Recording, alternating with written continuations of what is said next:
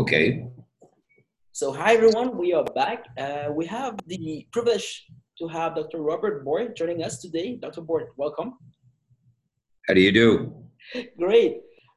Dr. Boyd, we'd like to introduce yourself. I think that you do a better job than I do.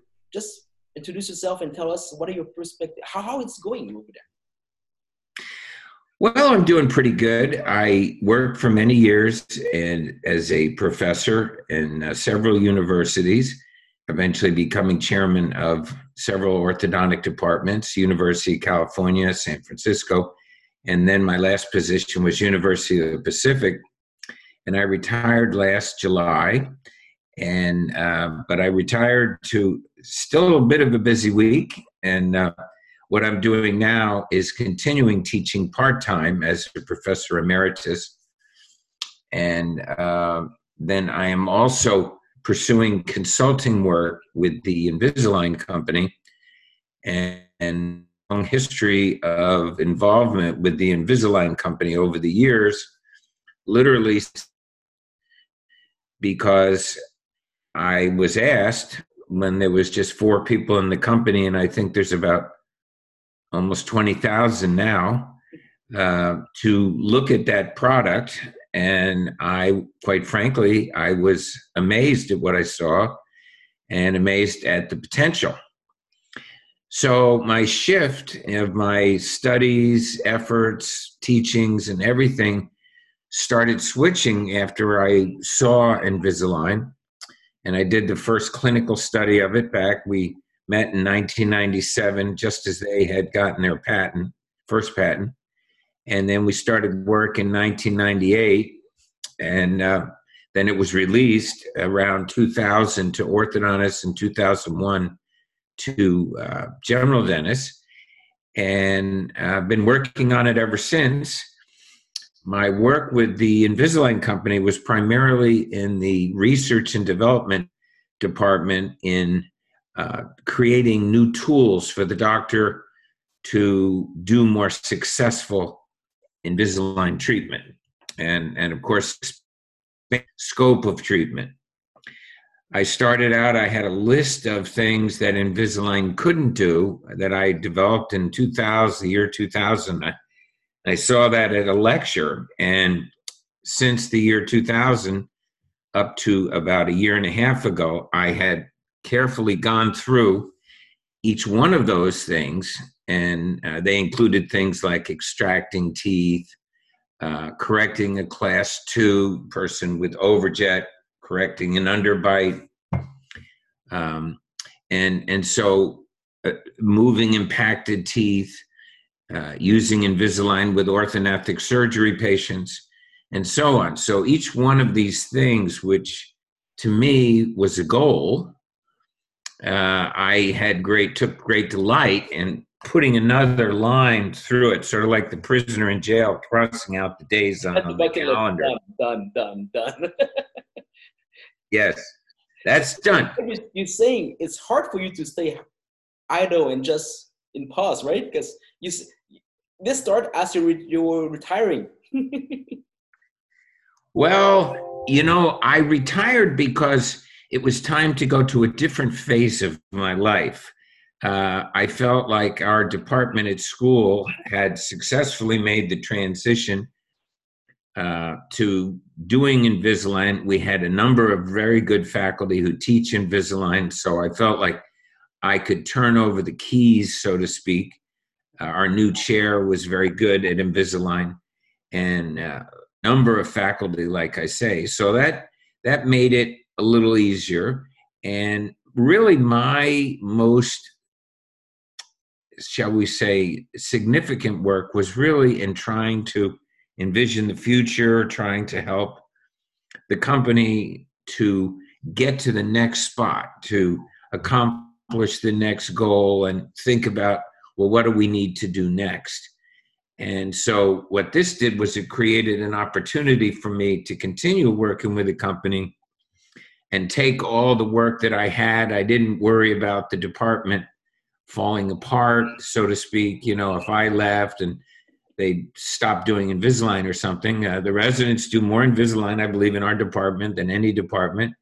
they do about 35, sometimes 40 cases out of their 100 plus cases that they start. And that's a pretty good number. That means that they're approaching the halfway point of cases that they treat. And typically, an orthodontic department might do anywhere from 2 to 5, if cases of Invisalign. And a lot of that is because they don't have the faculty yet who really have the experience. And of course, our school attracted people who were interested in doing Invisalign. I recruited them heavily. And then I brought in outside speakers. And for instance, a lady named Sandra Tai, who's from British Columbia, comes, and she's just written an excellent textbook on it. And she's considered one of the experts in the world.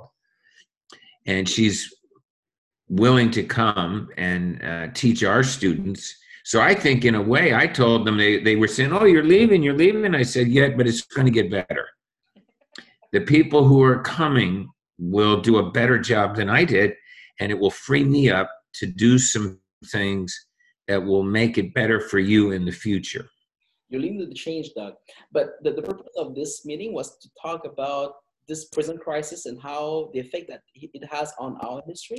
Can you tell us your perspective of things, how the COVID-19 will affect us as a dentist? Yeah. Well, first off, I've always believed that anytime you have a challenge, you have an opportunity.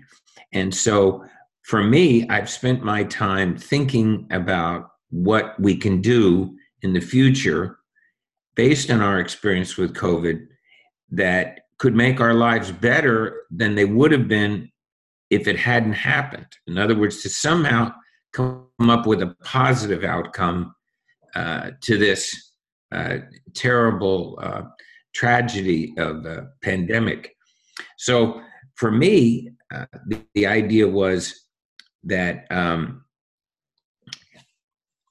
I would try and envision how would a practitioner practice in the future. And I had already been involved with patient monitoring remotely as a project at Invisalign. And it became abundantly clear that if you had an Invisalign practice, you were in much better shape for this pandemic because, first off, you didn't have as many emergencies of pokey wires and broken hard appliances. You didn't have the liability of periodontal disease perhaps going on because fixed appliances can create more plaque and so forth. And then you also have the ability that you have a plan, a three-dimensional detailed plan of your treatment.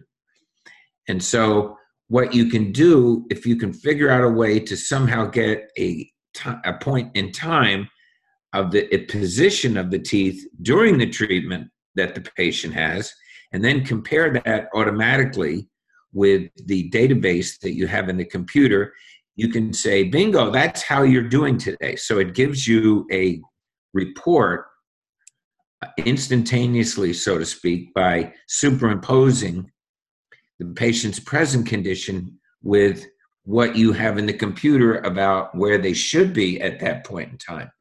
Now, that's a big advantage because that's all digital platform. So a doctor, the way I envision a doctor in the future working on this remote monitoring is to have a number of screens in front of them. And I talked to some doctors about this. They think they could easily double the number of patients they see in a day if they didn't have to seat them in the chair and make them a new appointment and so forth with the traditional things. And then, of course, from the patient's point of view, the idea of going to the office. So remote monitoring, this pandemic has clearly moved remote monitoring front and center. And so what's going to happen in the future is we're actually going to have a better way to monitor patients more accurately. And I think those tools are already well underway.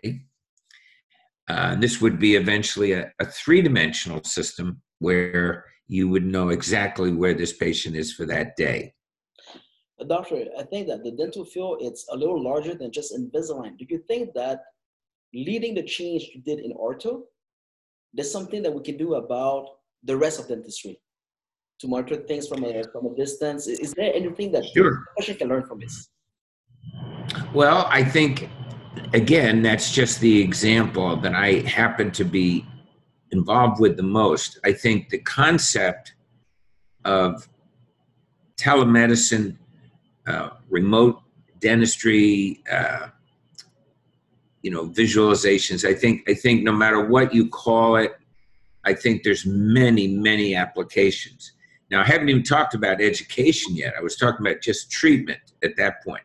But once the doctors can effectively remotely manage their patients without the patient actually needing to come in to be seen, that's one of the basic components. The other thing is that students nowadays, if you check with the average young, say in their 20s, they will frequently tell you that they would sooner learn remotely.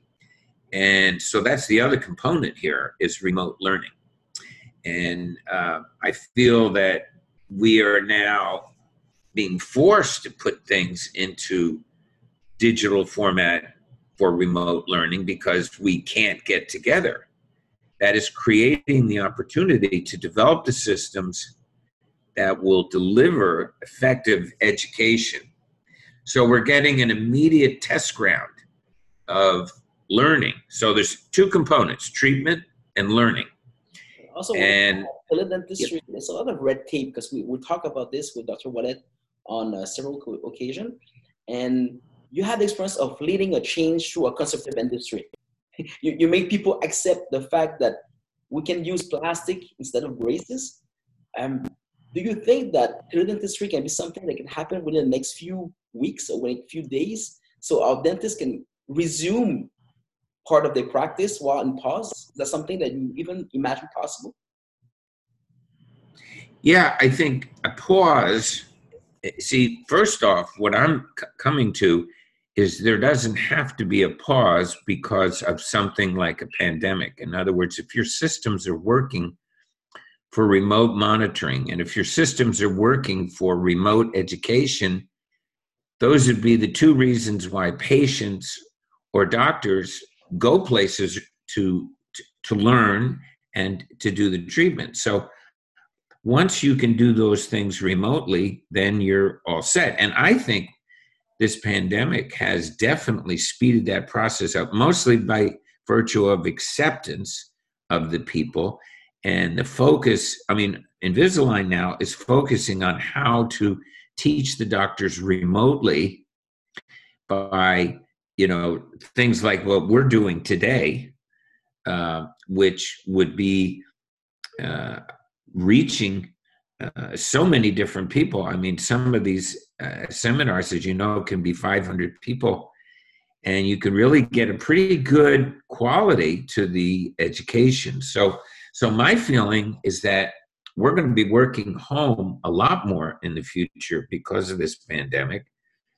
And people like to work home. I mean, I see you there. You look very comfortable. I happen to have a blank wall behind me, but I think most people, like the idea that, well, instead of getting up and getting all dressed and putting a tie on, I am going to turn on my computer and give that lecture that I normally would give it for 2 hours to get there and setting up and so forth. And the interesting thing is that the students want this. I think that's important. The other thing is the cost of education has gotten completely out of hand. And the only hope we have now of truly containing that is by making it more efficient and cutting down some of the amount of effort that we have to spend. So I think we're going to be able to reach more people in ways that they want to be reached. And I think that they're going to learn more because the tools now, if you think about it, video conferencing, what we're doing now, 7, 8 years ago, the equipment that was available wasn't very good. And we couldn't have a conversation like this. You know that And so it's only going to get in education, there's no red tape really, because mainly people can just connect. In treatment, there's some law, there's a regulation, and if we come back to the fact that is there any way for us to resume, based on your experience, our practice right away using the tools that we have available? I was asking because you tell me that you need some screen in front of you. What would be the technical requirement so everybody can start monitoring the patient from a distance? Well, as you know, there are systems out there today that allow the doctor to do a virtual exam. I mean, this has been going on in medicine for a while, and talk to the patient, get to know them, understand their needs. And then now there's always the question about an x-ray, if that's needed, or some test, diagnostic test. They might have to go someplace for that. But after the face-to-face, or not face to the virtual meeting with the doctor arranges this and then organizes a treatment plan and then presents the treatment plan to the patient remotely. And then the patient comes, if it's for the delivery of the initial service, obviously that would be a required visit. But then they would go into a remote monitoring where the doctor would decide when and if we need to see the patient in conjunction with the patient's decision. But I believe that you can actually monitor patients if you have the right tools more effectively remotely than you can even with your own two eyes sitting there in the chair across from the patient. Don't believe that. And I was certainly one of those people that said, you got to go to the doctor. You got to meet the doctor. You got to know the doctor. But it's just not what's going to happen in the future. We're going to have telemedicine as a very, very component of our delivery of care. And it's how we're going to learn, too. And it's going to really bring the cost of education down. The average orthodontist now graduates, if they're from a public school system, they might owe $400,000 or $500,000 in school debt by the time they're an orthodontist. If they went to a private school, they might owe $800,000 in debt. Now, how can you go out, start a practice after you've lost all these years studying, and you have this huge debt, and you're paying a very large monthly payment, even as the minimum, and then be expected to start a practice? So it has already affected the way people practice. Our graduates frequently don't want to go buy an office. They just want to get a job so they can pay their student loans. And so what has to happen in the future is that there's going to have to be cost containment on these outrageous costs of tuition that we have. And so I think that will be another very good spin-off. So more accurate monitoring, more effective learning, because doctors will have much more choice and to pursue things remotely. And I think the cost of education can go down considerably. And just for the people watching us, just to remind you that Dr. Robert Boy has been part of the team leading a change in the conservative industry. So this is more than just ideas. This can go a long way, especially now that we have the motivation to change things or to come back and try to recoup the loss.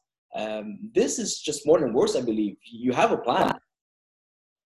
Oh, yeah. I mean, and it's working. It's not a question of if, it's a question of when and how we're doing it and developing it a little bit more. But there are orthodontists now who have remote practice setups. There is something called dental monitoring. Invisalign Company is working on several different projects for more effective remote monitoring.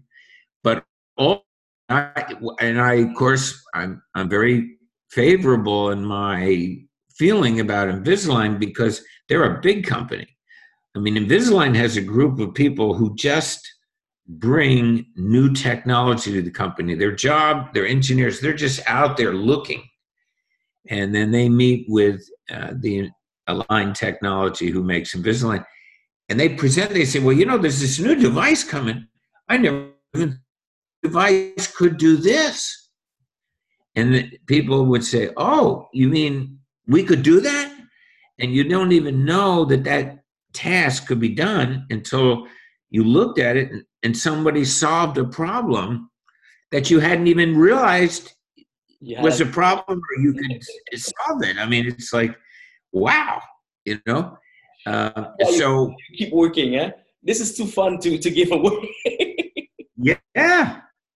I mean, we are headed for, I'm telling you, a golden age. The golden age is going to be more personal freedom for doctors, more personal freedom for patients, and much lower cost of education. And so in the average day, in the future, 10 years from now, I envision students being able to get their education in a more timely, more organized, self-paced kind of manner. And then they will not have the extensive student debt. So they'll be able to go out and have their own practice. And they won't be burdened with, if you have, the average practice starts 300 patients a year now.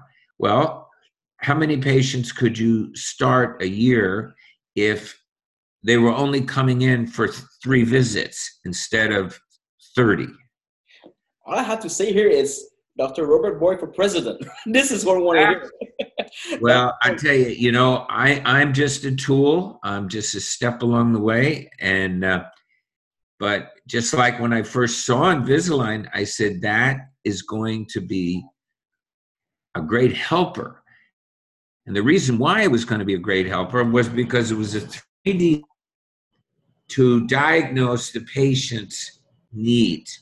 And up to that point, the only time we had 3D information were the models, the plaster models that we would have in our hand. And then all of a sudden, those models were in front of us in 3-dimensional images that we could measure. And I thought, wow, now that's a big step forward. That was a giant leap forward to do that. And then, of course, the idea of giving a patient a series of numbered appliances. I mean, what's harder than that? You're on number 2. Let's see, what should you do? Well, go to number 3. How about there's a little number 3 on the 3rd aligner. It's on the box. It's stamped on the aligner. And tell them what it looks like when it fits.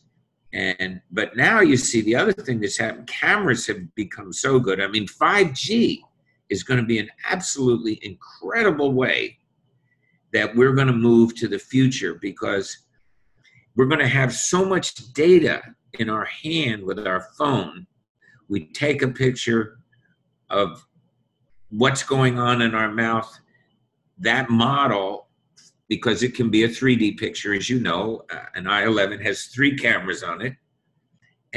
But the 5G speeds up the transmission of large data sets. And of course, it's going to clouds, so it doesn't have to upload to some remote place or work with a physical hard drive system or something like that. It's just going back and forth. And so what happens is it happens fast. And you know yourself, if you added up how much time you spent in front of a computer, just sitting there waiting for something to happen. I mean, what a deal. That's gonna largely go away. I mean, how about that for a deal? And that is honest. Unfortunately, this is all the time we have, but usually I'm asking my speakers to conclude with a message of hope. In your case, I'm gonna twist this a little bit. I promise to not force your hand, but knowing all that you have to say, next Friday, we're going to have a Zoom conference, hopefully with 5 more people, to talk about the future of dentistry, especially teledentistry. I would like to formally invite you to be part of the panel and to keep this discussion going because you have more than ideas. In your experience, you have led a conservative industry to a change. And right now we need this, but for yesterday, please accept my invite. Absolutely. Well, listen, I'm committed to the idea that the future is going to get better if we allow ourselves to open our minds and develop and think ahead, think out of the box. I like that expression, think out of the box. Dr. Boy, it's a rendezvous next week, and let's try to have all the thinkers of a profession together to make a change. And I'm repeating myself, if this can happen within the next few days, we have a way to resume dentistry before the end of this pause, and we won't have to face a crisis by May or by June, facing empty schedules. Well, I think there's going to be a shifting, and the shifting has already started, luckily. But I envision personally that we'll be back to, provided the models of the disease are accurate at current, but if they are, I predict by the end of the summer, we're going to be back to a fairly normal routine. And then it's going to just get better, though. See, that's the point. It's not that we're just going to get back to where we were. When we get back, we're already going to be ahead of where we were. So everyone, if you want to be ahead, be with us next Friday. Dr. Boy will be with us. Thank you so much for your wisdom and sharing the hope, because when this time, we need that. We need hope and we need actions. Good. And what time next Friday? It's going to be from 1 to 3 next Friday. And 1 to 3? Oh, yeah. So that's 10 o'clock my time, California time. Yes. Oh, I'm so sorry. Yeah. You have to wake up a little sooner. Yes. I might be a little early at 10 your time, or 1 o'clock. Thank you so much. Okay. And You bet. we'll see you next week.